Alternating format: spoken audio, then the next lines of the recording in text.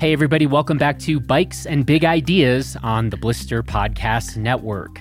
I'm Jonathan Ellsworth, the founder of Blister, and you can check out everything we're doing and reviewing and all of our other podcasts over at blisterreview.com.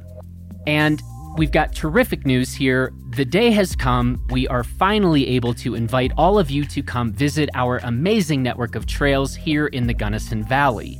And along these lines, over on our Blister podcast that we posted this week, we had a conversation about some important reminders and best practices for recreating responsibly. And that goes for whether you are out biking or running or hiking or camping close to home or traveling to other areas. So I'd encourage you to check out episode number 130 of our Blister podcast, and then come pay us a visit and enjoy our vast amounts of open spaces and great trails here in Gunnison and Crested Butte. Okay, earlier this week, I was hanging out with bike industry veterans Simon Stewart, aka Mr. Tank Driver of Bikes and Big Ideas, episode number 18 fame, and Joe Parkin, author, former pro cyclist, and my new drug dealer, at their bike shop in Buena Vista, Colorado. So first, we announced their brand new shop name right here in this episode. Then we talk about what it's like to own and operate a bike shop in this time of COVID. And finally, we talked to Joe about his wildly addictive creation that I'm just calling the crack waffle. Seriously, mind-blowing stuff. You all need to go try these things. We'll talk more about it in this episode. Let's go ahead and get to it.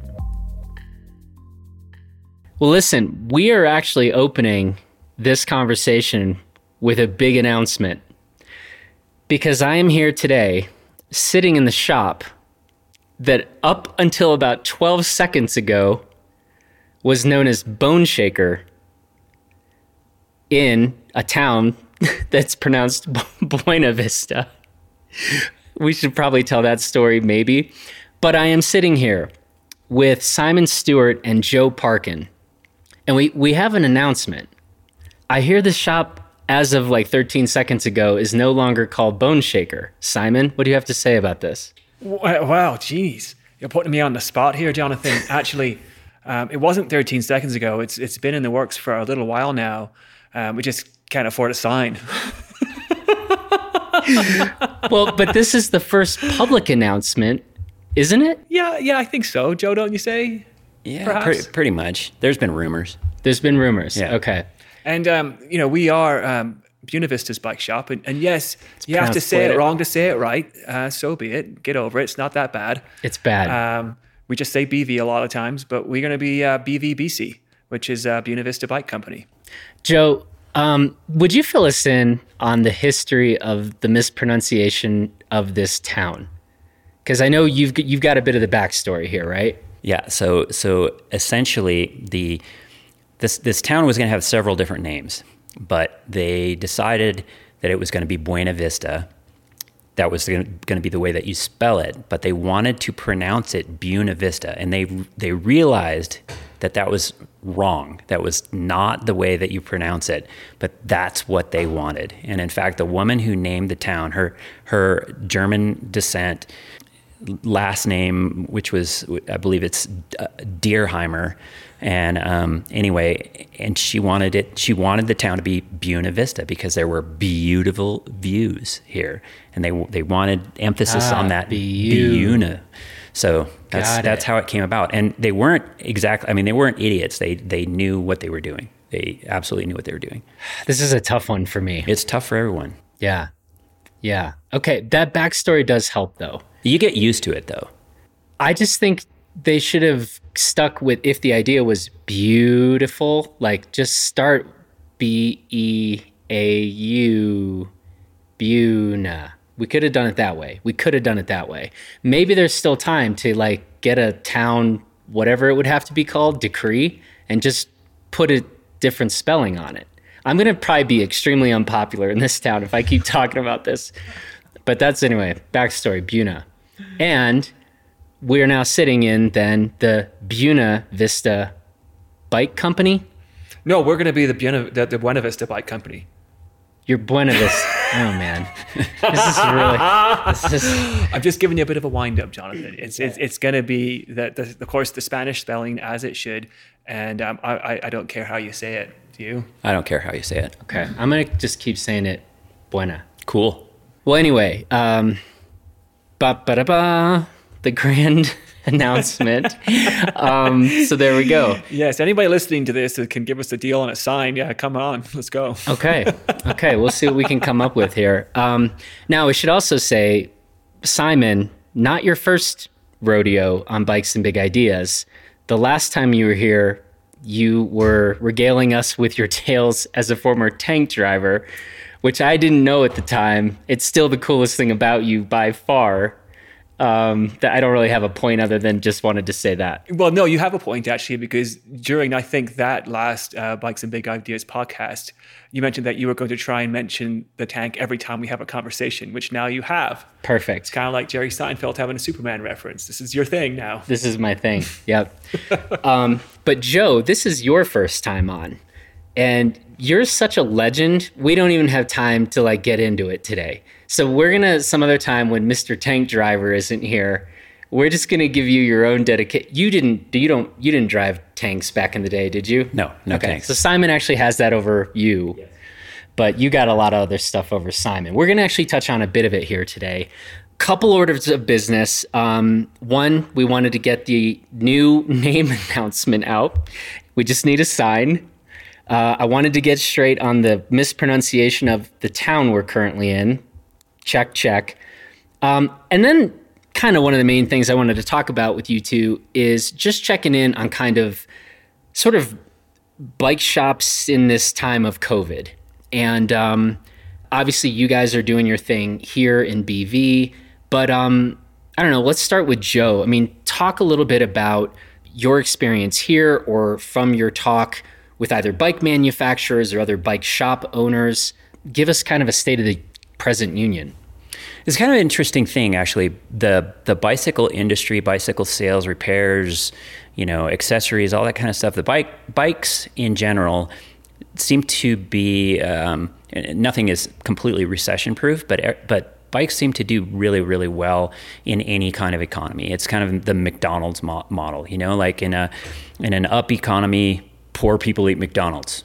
In a down economy, rich people eat McDonald's, right? And it's that's a broad generalization, obviously, but bikes are kind of the same thing. And so they bicycle sales and bikes as an activity really it kind of stems the downturns in the economy, and it has definitely been that now, perhaps even more so than 2008. I've talked to a lot of manufacturers and manufacturers reps who have, spoken of, the housing market crash of 2008 when you couldn't find a sort of entry level to say $1,500 bike because they were all sold out because, everybody suddenly, you're not buying a Harley or a boat or an airplane, you're buying a bike because it's that thing that is fun. You can kind of buy the equivalent of a Ferrari or a Porsche, right? For, $1,000 or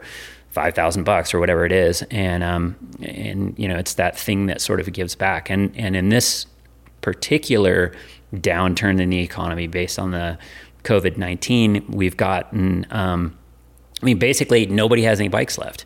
The big shops and people who went through 2008, anybody that was, had their wits about them, bought as many bikes as they possibly could get their hands on. But at this point in time, if you don't have one, you're not getting one. High-end bikes are still available, but anything below $2,500 is gone. Yeah. Anything to add, Tank Guy? Yeah. Gosh, I think a crystal ball would have been pretty handy.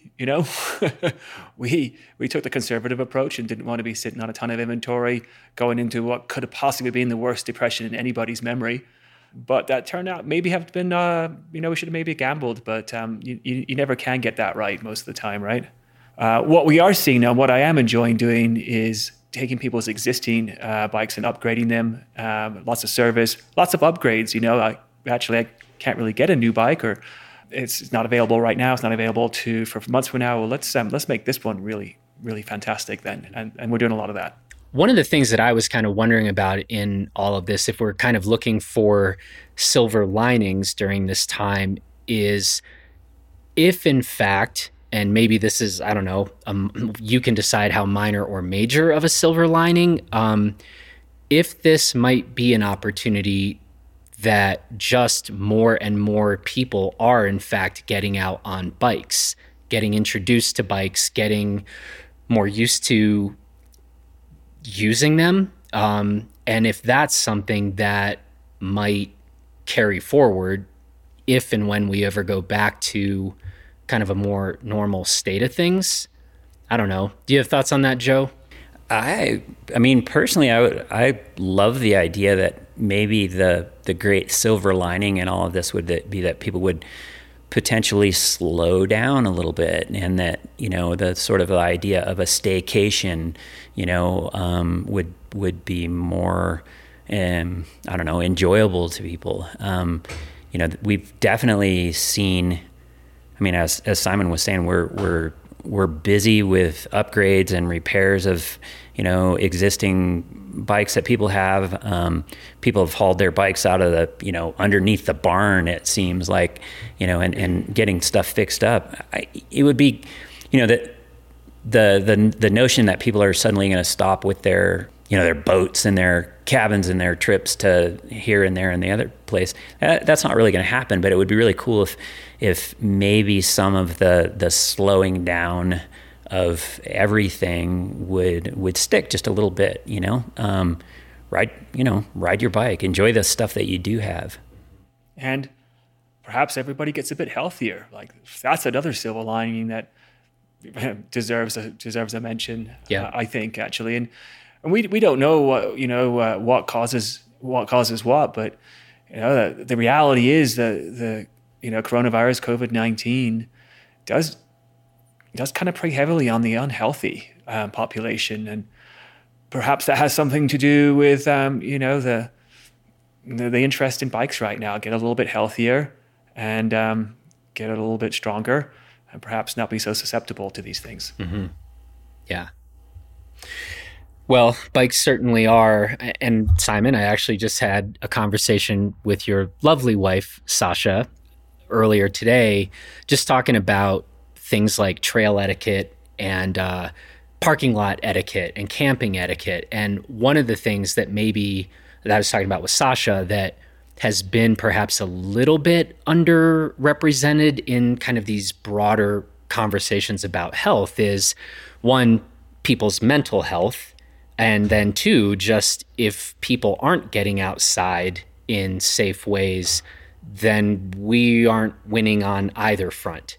And so, you know, as we're seeing across Colorado, some communities kind of opening up and relaxing some of their travel restrictions, it's like, man, if we can get people out on open trails, you know, getting out both for their physical fitness and their mental well-being, it certainly seems like bikes can be a really good vehicle, double entendre, and a really positive thing here, so long as we're like doing things the right way. And, you know. Yeah, totally agree. Like, it has to be better than cramming people onto a beach. Let's be honest, right? Yeah. You get natural distancing from being on a bike. You're not always riding together, especially off-road and off the beaten path. So yeah, absolutely. All right. We have one big order of business here, and I didn't want to come in saying that this episode was primarily about waffles, but it's kind of about waffles. Which I have started just calling them crack waffles, which I don't know if you guys can use that or run away from that marketing as much as you like, but tell us what is going on here. Joe, I want you to give me you tell me what's going on, what you guys are doing with waffles here, and give me some of the backstory of this. You know, this podcast is called Bikes and Big Ideas. I think what we're moving into is kind of more of a bikes and just best ideas. I am all in on bikes and waffles. Joe, Take it away. Waffles. They're the greatest thing in the world, really. It's so when Simon and I came here to BV and bought this shop, the plan was always to put a bar into the shop. We thought that that the cycling community had kind of gone away from church. Like this used to be when I started riding bikes. Your bike shop was your church, or your bar, or whatever you want to call it, whatever analogy you want. But it was the place that you went, you hung out, you learned things at the bike shop, you talked shit at the bike shop, you did all of the stuff at the bike shop. That was the center of your education and everything when it came to bikes. And that we've gone away from that. We thought that how cool it would be if we could combine. I mean, it's not like this has never been done before, but we just thought we could combine those things. And so we were starting to gear up and buy things like an espresso machine and Espresso Bob, who we bought our machine from, had a line on some like. The way he made it sound, it was like he had some super secret, kind of like black market, smuggled into the country, Belgian waffle irons. And, he was trying to give us the hard sell on the thing, but we made perfect sense. So when I lived in Belgium for a long time and raced bikes professionally in Belgium, and I had a teammate whose wife would make like the Danish cookie tins full of waffles. And anytime we were on the road for, 2 or 3 weeks at a time, this guy had a suitcase full of these things. And, and he would share, the jerk would share like one per day with me. And they're wonderful. They're absolutely incredible. And they travel well. And anyway, it didn't take any kind of like strong arming. We just bought the thing and here we are, we're making waffles. Well, but this is the part that I only found out yesterday is I just thought you guys started doing this more or less random waffle thing, but this whole story of you like that the Fonz, right? Yeah. Introduced you to these waffles. And that's why when Espresso Bob, which is the greatest name ever, and I definitely think I need to get Espresso Bob on a podcast. I don't exactly know why. I just want to talk to a guy named Espresso Bob. Or E-Bob for short. E-Bob. But like when he walked in, you're like, I'm sold because you had this whole background. So this is, so it's all coming together. It's not that random. Yeah, no, I don't know. It just, it wasn't like we woke up one day, and certainly 20 years ago, if you said, would you think you would be getting up at, 6:00 in the morning and making a shit ton of waffles, I would have said you're out of your mind, But if I'd asked you 6 months ago, Joe, you think you ever get excited about a bun warmer? Yeah, right? No, I wouldn't have. It never would have happened. But I don't know. They're kind of magical, They're magical. The neatest thing is it's a staple in Europe, especially in Belgium and northern France. You see these things everywhere. But I would venture a guess that 99% of the American population doesn't even know what a Liège waffle is to begin with, and they probably haven't had one. And so the fun part has been kind of, not necessarily educating people, but just kind of listening to all the feedback, people want to know where's the syrup and where's the butter, and you don't need any for this thing. And they're really concerned about the size of them because they're used to getting, like a waffle that's as big as your car at Denny's or whatever it is. And these things are small, and I don't know, it's just been really fun. And they are crack for sure. They absolutely are crack. Give us like 1 to 2 minutes, like geek out about these waffles. Tell us a bit about what's going on. Because if someone's sitting here thinking like, all right, I guess they're not the size of whatever, a gigantic IHOP waffle or something, the floor is yours again. I mean, if you want to talk about some of the ingredients or whatever, but like the details matter here. The details matter for sure. The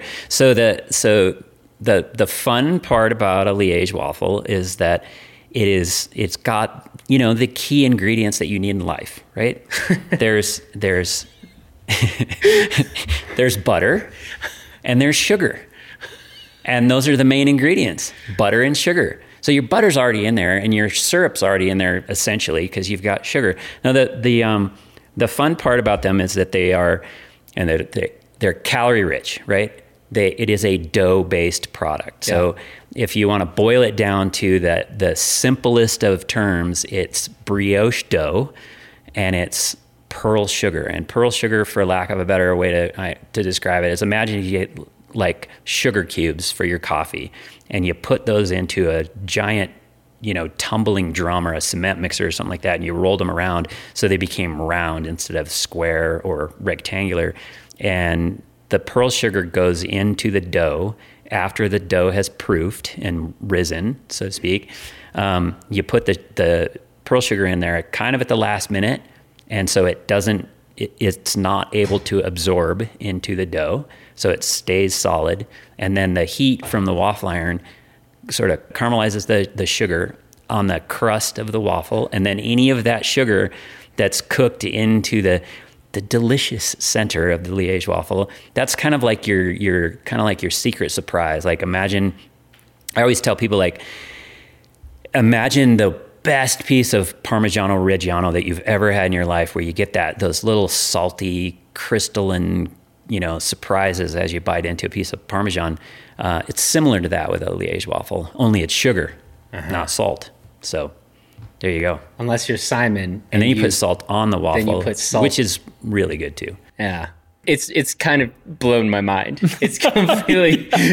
I don't know what we're going to do with you. You're leaving with an addiction now, and you have no way to fuel that addiction where you're going. Yeah, but we are... I'm sorry. We are talking. We are in talks. We will leave it at that. But we know a guy that drives. Yeah. It's really cool. It's really fun. And people need to come. People need to come experience. The other thing I love, and this is before I had my first crack waffle, is Simon's like, you got to come check this out. It's like the Ferrari of waffle makers.